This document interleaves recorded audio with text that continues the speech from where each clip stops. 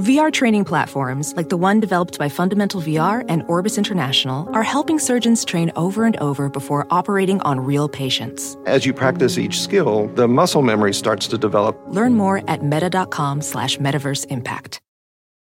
Welcome to the When to Jump podcast. My name is Mike Lewis. We're going to get you right into this week's conversation with Kelly and Laura Moffitt, co-founders of Kieran Finch. It is a Brooklyn-based apparel company operating online. Kelly and Laura were in marketing and in teaching before taking the jump and getting into clothing to solve what they feel like was a really big unmet demand in the market, which they will get into. A fascinating story on many fronts, particularly around how you can go into something completely new and totally scary by going with your gut and listening to the little voice. So without further ado, I'm going to take you right now to my conversation with Kelly and Laura, coming to you from Brooklyn, New York. Kelly Moffitt, Laura Moffitt, co-founders of Kieran Finch, thank you so much for joining me on the When to Jump podcast today. Thanks so much for having us. We're really excited to be here. Oh, well, it is a pleasure. And these are some of my favorite types of jump stories when you really can't make up the transition that was made and the before and after in terms of what you both used to be doing and what you're doing now. I'd love to just get right into it and hear a bit about what life was like before you started Kieran Finch, and we'll get to what Kieran Finch is later. I, in my former life, was a teacher, and Laura worked in marketing, and they could not be farther from what we do today. I spent my days in elementary schools around New York City. Yeah, this is Laura. I was in marketing and pharmaceuticals, so it was a pretty much almost 180-degree difference to what I do today. I was thinking about science and drugs and molecules and marketing pharmaceuticals, and now I'm thinking about fashion design and running an e-commerce business. So it certainly was a big transition. Where did the idea come from to switch up what you both were doing? I mean, you talk about being in marketing and teaching. Those are pretty solid careers. They have a trajectory. They have a path. Where did the idea start to bubble up that maybe there's a voice inside saying something different? This is Laura. So I come from an entrepreneurial background. Both my grandfather and my dad started businesses, albeit in the travel industry. So I'd always kind of had this inkling of wanting to start my own business, wanting to be an entrepreneur. And Kelly and I are married to each other, which brings, a whole other set of challenges. But, in 2014, we got married, and I'd always wanted to take a break from work and travel because I'm from Scotland. And so I think Europeans are a bit better at traveling and taking breaks than Americans. And I'm happy to say that because and I'd always wanted to take a break. And so finally, when we got married, we decided to go traveling for a while and just kind of explore the world, spend time together, go into different cultures. And so we both actually quit our jobs to do that. So we'd already quit our jobs, which I think for most people that are making a leap, thinking about doing something different is one of the hardest things. And so because we'd already quit our jobs, we were thinking about what are we going to do when we go back? Are we going to go back to our jobs? Should we do something else? And we started thinking about business ideas. And I think the process of getting married for both of us in terms of choosing the outfits that we wanted to wear, neither of us like dresses. And so as someone that doesn't wear a dress, a wedding can be incredibly stressful because what do you wear when you're a woman that doesn't wear a dress? And I think it was that during that process of researching what to wear, we realized there was a huge unmet need in the marketplace for, women and other individuals that don't necessarily dress either in women's wear or men's wear, or maybe looking for a menswear aesthetic, but designed for people that have curves and hips. And so it was during that time we realized there was an unmet need and decided to, take a chance and see if we could fill the market. Wow. It seems so easy to talk about starting something like, right, with clothes because we all wear clothes. It seems so obvious to me, and if you go to your website, which we can link to later in the show, there's just so many great kind of points you make, which, one of my favorite articles you mentioned is why do women's pants not have pockets? That to me, that's like, wow, why don't women's pants have pockets? And I guess the thing I think about is, That's a good question, but I'm not the person to solve that because I didn't grow up figuring out, tailored dimensions and measuring people and working with fabrics and knowing fashion. It doesn't sound like you guys did either. What was the bridge that you had to cross if you were going to actually answer that question? How did you start? Where did you start? Yeah, I think it's interesting because so many people not that long ago actually making clothes was something that was super common, right? And people did it in their homes and they did it for their families, but neither of us literally had any idea about what went into making clothes or how to do that. And we really had to teach ourselves. Luckily, we found some amazing mentors. We took a lot of classes. For example, FIT offers a great continuing ed program. And, we just said, okay, we see this business opportunity. We are the customer really that is this unmet need. We did a whole bunch of market research. Luckily, there's more than just us out there, but we really had to teach ourselves. And I work on more of the production side of things. And today I thankfully know a lot more, but I remember the first time we went to a fabric show and we're looking at stuff. And we had no clue. We just knew that there was a problem that we wanted to solve from a business perspective, and we had to figure out how to get there. And one of the things that we needed to learn how to do was figure out how to make this stuff. Yeah. And I think, a lot of businesses are started because the founders have identified a need in their life and then have used that to propel a business idea. And I think that the really cool thing about, I think today is there's so many resources if you're willing to look for them to help you start a business. There's Small Business Association. There's all kinds of courses online. You literally can teach yourself anything if you are willing to kind of do the hard work. And I think it can seem daunting at first, but if you really do understand the customer, I think that's the number one thing, then you can accomplish anything because you're serving the needs of that customer. And to boil that down a bit, when you said you did your market research, you tried to understand the customer, obviously more than just you two. What did you do to get started? How granular was that first step? Was it just a Facebook post to find out who else had this problem? Was it a knock on a neighbor's door in Brooklyn? What did that look like? How did you actually get into action? Because I imagine that must be kind of scary when you're trying to figure out if it's just you or if there are other people that care about this. Yeah, I think that's a really great question. At the time, this was about 3 years ago, when we started the business, we had ourselves, we knew there was some unmet need, but we actually conducted an online survey, and also spoke to lots of people, did one-on-one meetings with people that we felt were potentially in our demographic. We did a lot of competitive research. We did primary research with, potential customers by doing a survey, but we also did a lot of sort of secondary research to understand the size of the market, what other competitors are out there. And then also, I remember, this is kind of a funny story. We wanted to do primary research, but we only could, get in touch with, people that maybe we knew or friends of friends.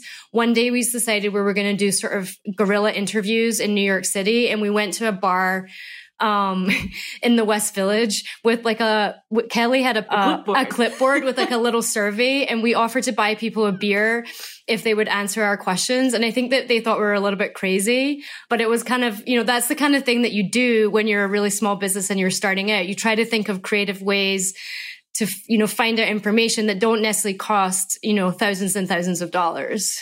I would recommend, in hindsight, though, asking the bar owner if you can do it, especially if it's a really small establishment, because you will probably either get asked to leave or get some nasty looks. So just forewarning. Oh my gosh, that's amazing. The clipboard in a bar. So was there, what happened to the bad feedback in the bar? If people were like, oh, that's a stupid idea, or I don't have any feelings about that, or why would you do that, or it's already being done. Did you not get any of that? And if you did have that feedback, what did you do about it? I think we used it a lot. It certainly validated our idea, without a doubt. But we also used it as directional, where we should go with products and that kind of stuff. So it wasn't just hey, we want to make menswear inspired clothes. What do you think? It was what is it that you want? Right. And we've really used that kind of motto throughout our entire business. And I think that what attaches us so intimately to our customers is that we're constantly really speaking to them and saying, what is it that you want to see, right? And especially as a small business, right? You probably have relatively limited resources and funds, and like you need to use your time and energy wisely. So you really want to make sure that what you're producing is what they want. And if you keep asking those questions, people will speak to you and they want to be heard, especially if it's a true unmet need for these people, right? And the audience that we are serving, this is something that they've been craving. I know because I can speak for myself, right? But like people reach out to us all the time and are like, thank you. Like this makes me feel like who I am, like genuinely, like my outside matches my inside finally. And so they're willing to speak to you if they care enough. Wow. I mean, that must feel so good. And how long ago were you guys holding the clipboard in the bar? What year was this? We started the business in 2015. So about 3 years ago. It was middle of 2015. And did you say when you set out, whether it was financially or emotionally or even socially, the pressures of feeling like, okay, we'll have this much time and then we will move on? Or, you get back from this trip, you have this idea. How much time are you going to give yourselves to see it through? We have those conversations very often, I think, sort of every 3 to 6 months, we'll have a conversation and we'll check in, like where we're at, what do we think? Because you're a small business and you're growing, but you're also looking at your margins and you're thinking about how big is the marketplace? Like, is there room to grow? So I think we're pretty realistic with that. And I think when we started the business, I think at the time we probably gave ourselves a year, like, let's see where things are in a year. And then we would kind of let's see where things are in a year. And I think you just constantly evaluate and you decide, based on where things are at, like check in and make sure you understand your business and make sure you know that you're going in the right direction. I think also one of the hardest things in the very beginning was also feeling like you were moving towards a goal. And I remember like literally every Friday, in order to feel like we were like moving forward, in order for us to feel accomplished, we had to check in at 2 p.m. on a Friday or whatever. And it was like, okay, what have you done this week? Right. And like, have we moved this business forward? Is this still a good idea? Is this still what we want to be doing? And it would literally be like, I networked with this person, right? Like, and obviously networking is important, but like, it was like, I had a phone call. And it's like, but that is what it is, like those little baby steps, right? And so like now maybe they're bigger steps and that's like what keeps us going, but it's like continuing those things. I also think that's one of the hardest things about being an entrepreneur. When you have a career and you're in you're working for a company, typically, unless you're the CEO, you have a boss, somebody that is making you accountable, that's making sure you're going there every day, making sure that you're, setting goals. When you're an entrepreneur, you're the only person that you're accountable to. And I think that can be really challenging unless you set goals for yourself and you set goals for the company and try to achieve them. And I think that's something that we've tried to do like often is to say, where are we? What are we going towards? Are we doing a good job? And how can we be accountable to each other? Wow. I think we talk about this a lot. There's those tiny little micro movements, but I think you're right. It is such a game changer. I'm sure, especially from being a teacher where you have a lot of structure, right? And you've got a lot of people expecting you to show up this time and then go home at this time to kind of break that down and be your own boss. I was just having a meeting actually earlier today with someone talking about how hard it is and what people don't see about being your own boss that you have to get comfortable with. I think part of it, like you said, is this responsibility piece. Part of it is the motivation and then feeling like you're moving the ball forward. What were the hardest days like where you weren't feeling like you were meeting any of those pieces and you felt like maybe it was time to hang up the towel, and why'd you keep going? I think one thing that personally for me was really difficult was when we were working from home.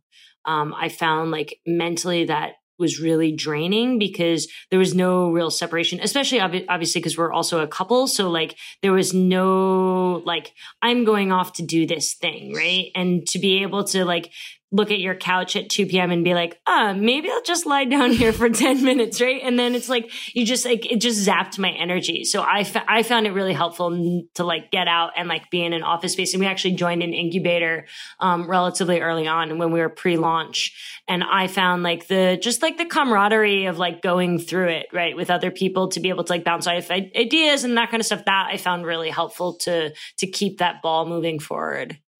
I think also, so just in terms of the dynamic between the two of us, this is Laura, I'm sort of the eternal pessimist and Kelly's sort of the eternal optimist, which actually in the end works out to be sort of the perfect combination. You know, I'm sort of, definitely have a hard time motivating and feeling like the business isn't moving forward. But at the same time, I'm very detail oriented and looking into the finances and looking into the data and like understanding that stuff. But then it's really helpful to have Kelly because Kelly's very optimistic and she's the one that kind of pushes us forward. So I think the other thing that's really important is to find a business partner that can complement you, that can help motivate you, that can, you know, help sort of make up for your weaknesses in a way. And I think that's been really important for us because we've sort of complemented each other in a way that's been really helpful to move the business forward. I would argue that it's not making up for your weaknesses, but perhaps being a yin and a yang. Sure. There you go. Well, I think you need both of that. I think that oftentimes you end up, you want to find people that are like you. And I think that the most successful jumps are made, whether they're with a co-founder, whether that co-founder is your partner, or if that person is just another employee or a colleague, you almost want to add strengths together and fill in some strengths where yours, don't show up and vice versa. And I remember, I often have the optimism hat on, which probably wouldn't come to a surprise to many people, but I usually need that balance of colleagues of mine and people I work with and even advisors who can kind of keep a foot on the ground and not rain on the parade, but as I'm sure you described, being able to step back and maybe see the blind spots where I might not see them. And, it's kind of a meta thing because we're running a community of people taking jumps and I want to be leaning forward, making the risk, this and that. But you need someone to kind of also, see, like I said, see the blind spots. So it sounds like you're able to do that together. Yeah, and I think that you make a really great point about you obviously need to pick a really strong business partner for yourself, but also having strong mentors for who you are that are going to push you in the right directions and like ask the right questions, because not everyone is going to ask the right questions for you. And how did you find those people? Because that's such a big question of how do you actually get those folks in your corner? Yeah, I think it's kind of like dating in some ways, right? Like we started out in the very beginning and was just like, all right, you know what? There's a whole lot of amazing, really, really generous free resources out there. And Laura alluded to many of them, right? SCORE, Small Business Association, whatever it is that you find, right, in your community. And like, try them on for size. And we kind of had a bunch of different mentors for different things. And so what we eventually did was we consolidated that into kind of our, the incubator accelerator program that we joined. But, everyone brings something different to the table. So understanding what their strength is and utilizing them for that, I think is really important. Yeah. And I think the other thing that's really good about being in an incubator or an accelerator is you're there with other similarly sort of stage businesses. So, we were part of an accelerator that was design and fashion focused. And so when we needed to find like a label maker or somebody that could sew a certain thing or hang tags or any of these little things, or what do you do for your Instagram posts? We could literally go and ask, 10 different businesses what they do. And I think that having that shared kind of community resource is completely invaluable because you're all coming at it from a slightly different point of view and you all come into it with slightly different expertise. And I think being able to have that be a sounding board also from a motivation perspective, they're all in it with you. They know what it's like. They're going through the kind of whatever you call it, the valley of doubt and the highest high. And so being able to see that in action is really helpful.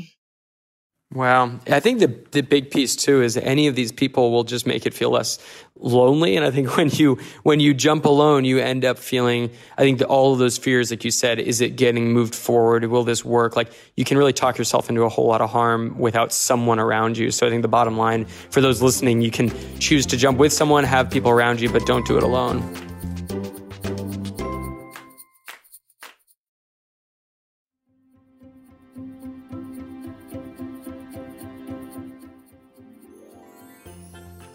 Exactly. Right. Well, I think that, what comes naturally, I guess, to me, and the next question I would ask is, once you start to get that feedback and you actually have to then make something, what's this next step? Like, where do you go from saying, okay, sounds like people want this. The clipboard, questionnaire is going well. The people are speaking, and now what?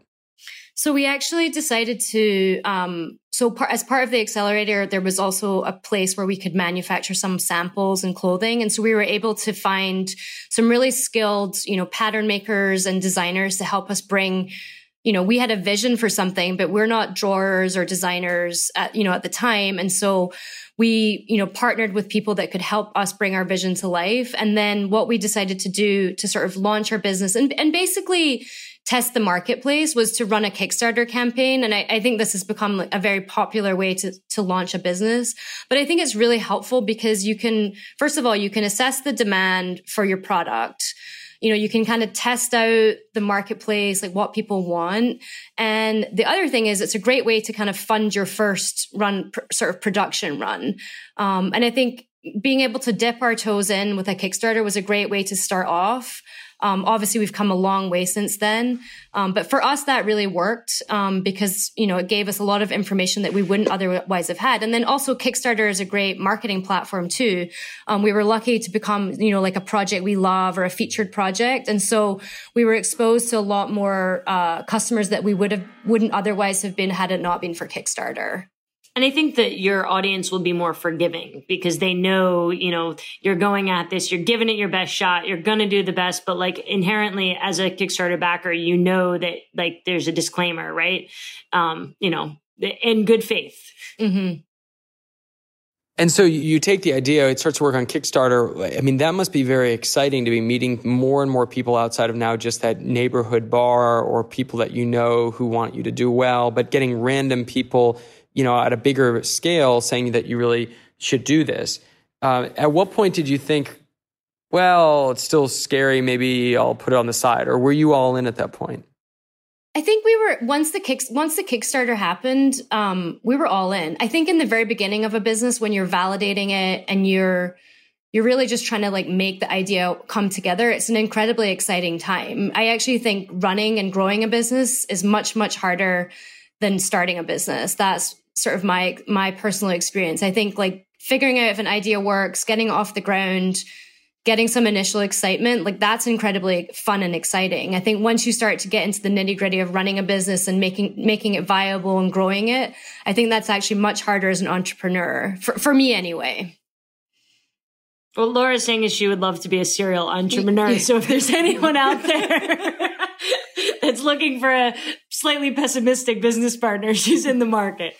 Yeah, I'll start any business. No, but I think that what she alludes to, right? There's that burst of excitement, right? And then it's like trying to figure out like the details of how to make things come to life. And that's actually really where I thrive and like that I enjoy more of like the daily, as she might say, is minutia. But that's reality. But there's I think similar to life, right? There are ebbs and flows and you hit these like peaks and valleys where maybe you have to like find a new manufacturer or you need to you're creating a new product, right? And like that's part of what makes a business come alive.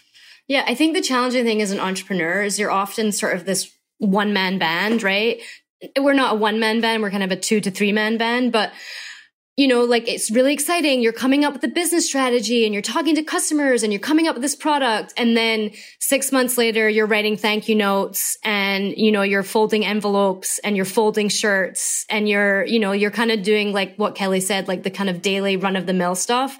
And I think you have to figure out the balance of, that being, because you might not have the money or to afford somebody to do all of that. So you have to be willing to kind of do everything. And some of it's not necessarily going to be the sexy stuff. Some of it's literally going to be folding a product, sending it to a customer, replying to an email.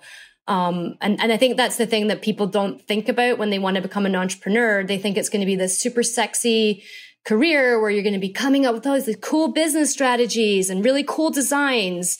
But then it does come with the kind of daily minutia of running a business. And that is what our community is all about. Is the so then I guess, and one point I want to bring to light, because I think you made a lot of really great points there, just to parse it out.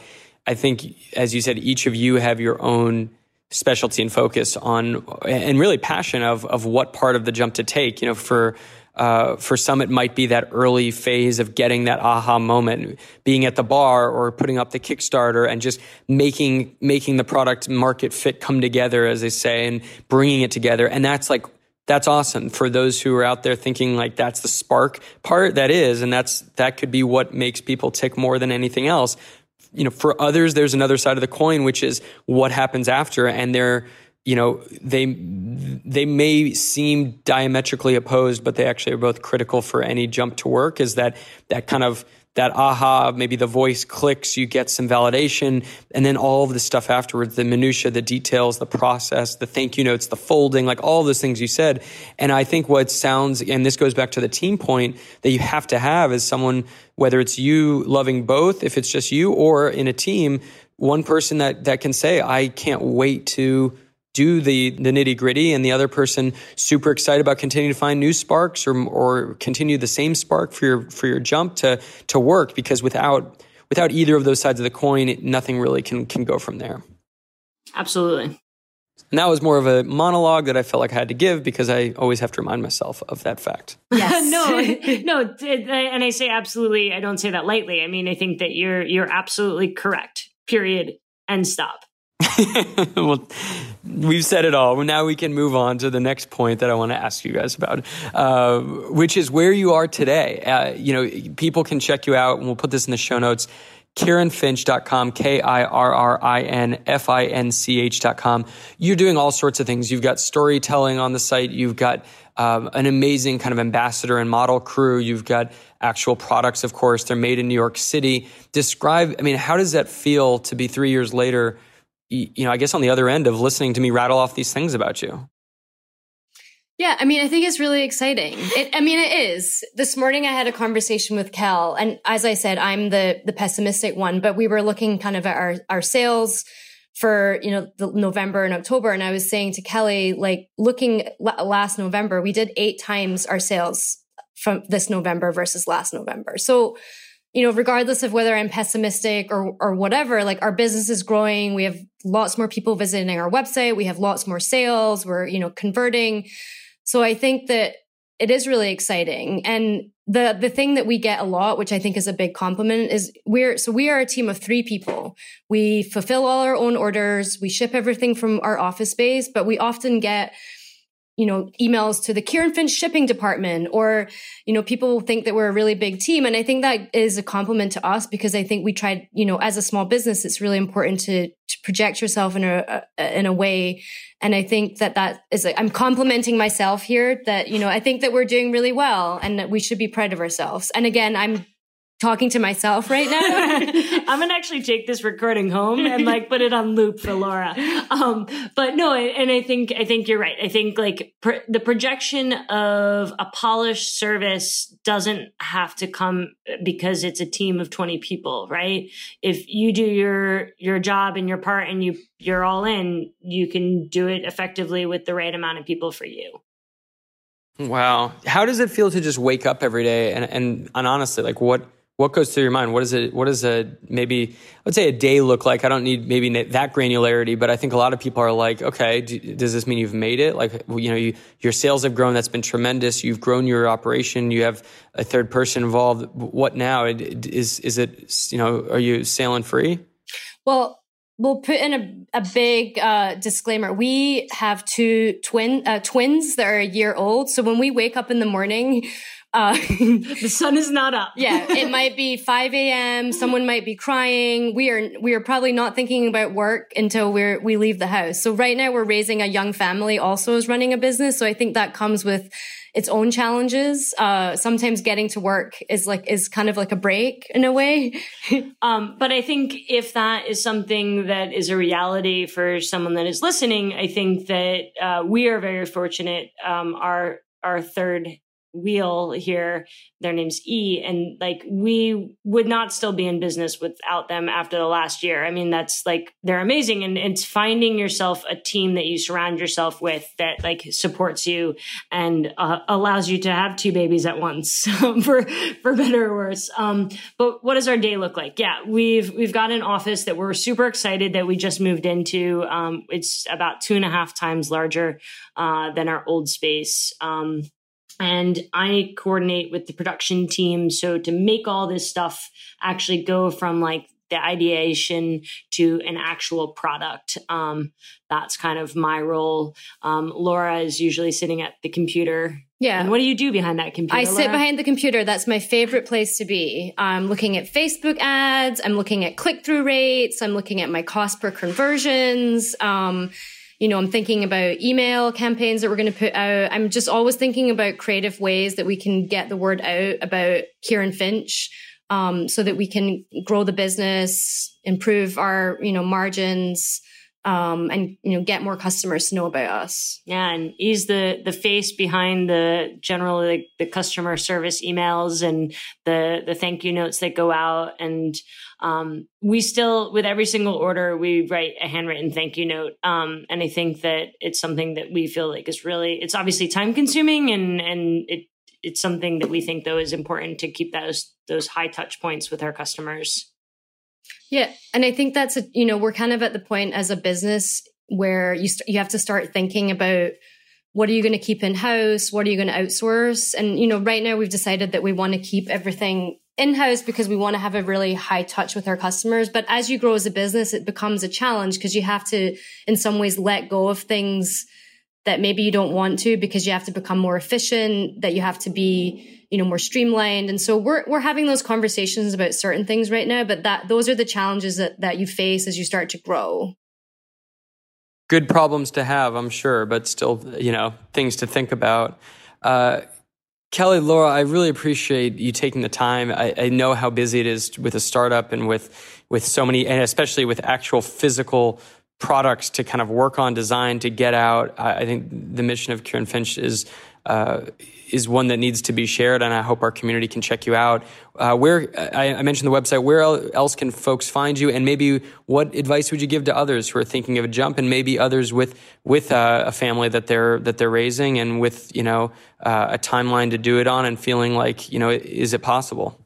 Yeah, so our office space is based out of Brooklyn, and we actually encourage people to come here all the time. We have visitors, especially when people come from overseas. We feel very flattered, but they'll email us and say, "Hey, can we come in for a visit?" So I don't have to deal with international shipping.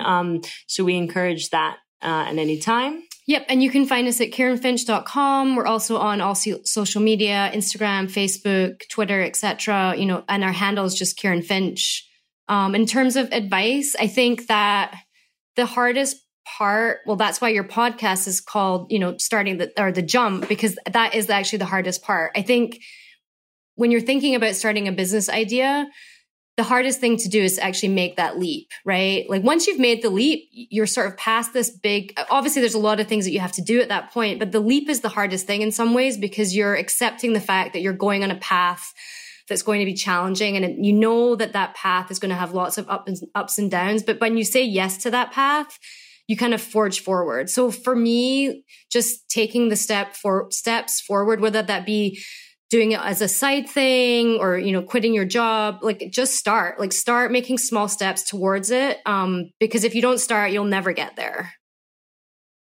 And for me, I would say one of the things that I found really helpful was to clear my headspace before we started this. So whether it's 2 days or 9 months, right? To be able to take that time for a second if you decide to quit your job or do this on the side, but just to clear your headspace before you get into it. Because I know that I would not have started this company if Laura hadn't basically said, you know what, I think we should give this a shot. And I believed in the idea, but I also believed in the career that I was doing. And it wasn't that I was unfulfilled or not happy or, I felt like I was making a difference. But the idea of doing something completely of our own really intrigued me. And so to be able to have that physical space once I had quit my job to clear it, I was able to kind of say, okay, like, let's do this. Let's try this out. And you know what? If it doesn't work, like,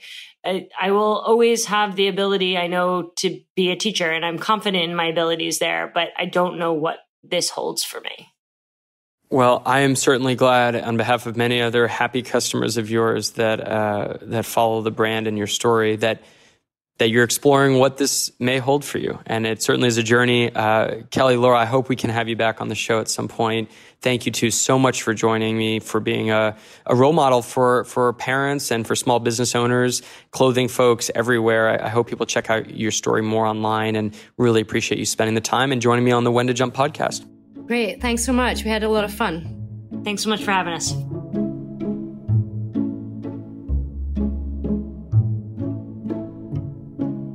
All right. I hope you enjoyed that conversation with Kelly and Laura.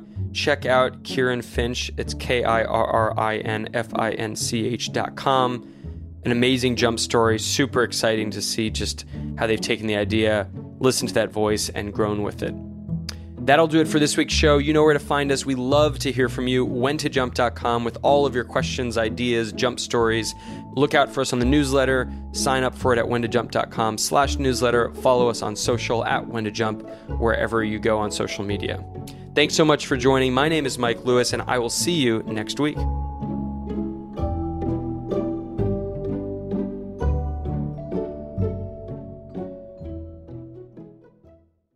Everything is changing so fast. I mean, back in my day, we were lucky if we could get one video to load. But now with the Xfinity 10G network, you can power a house full of devices at once with ultra-low lag. The future starts now. Restrictions apply. Actual speeds vary and not guaranteed.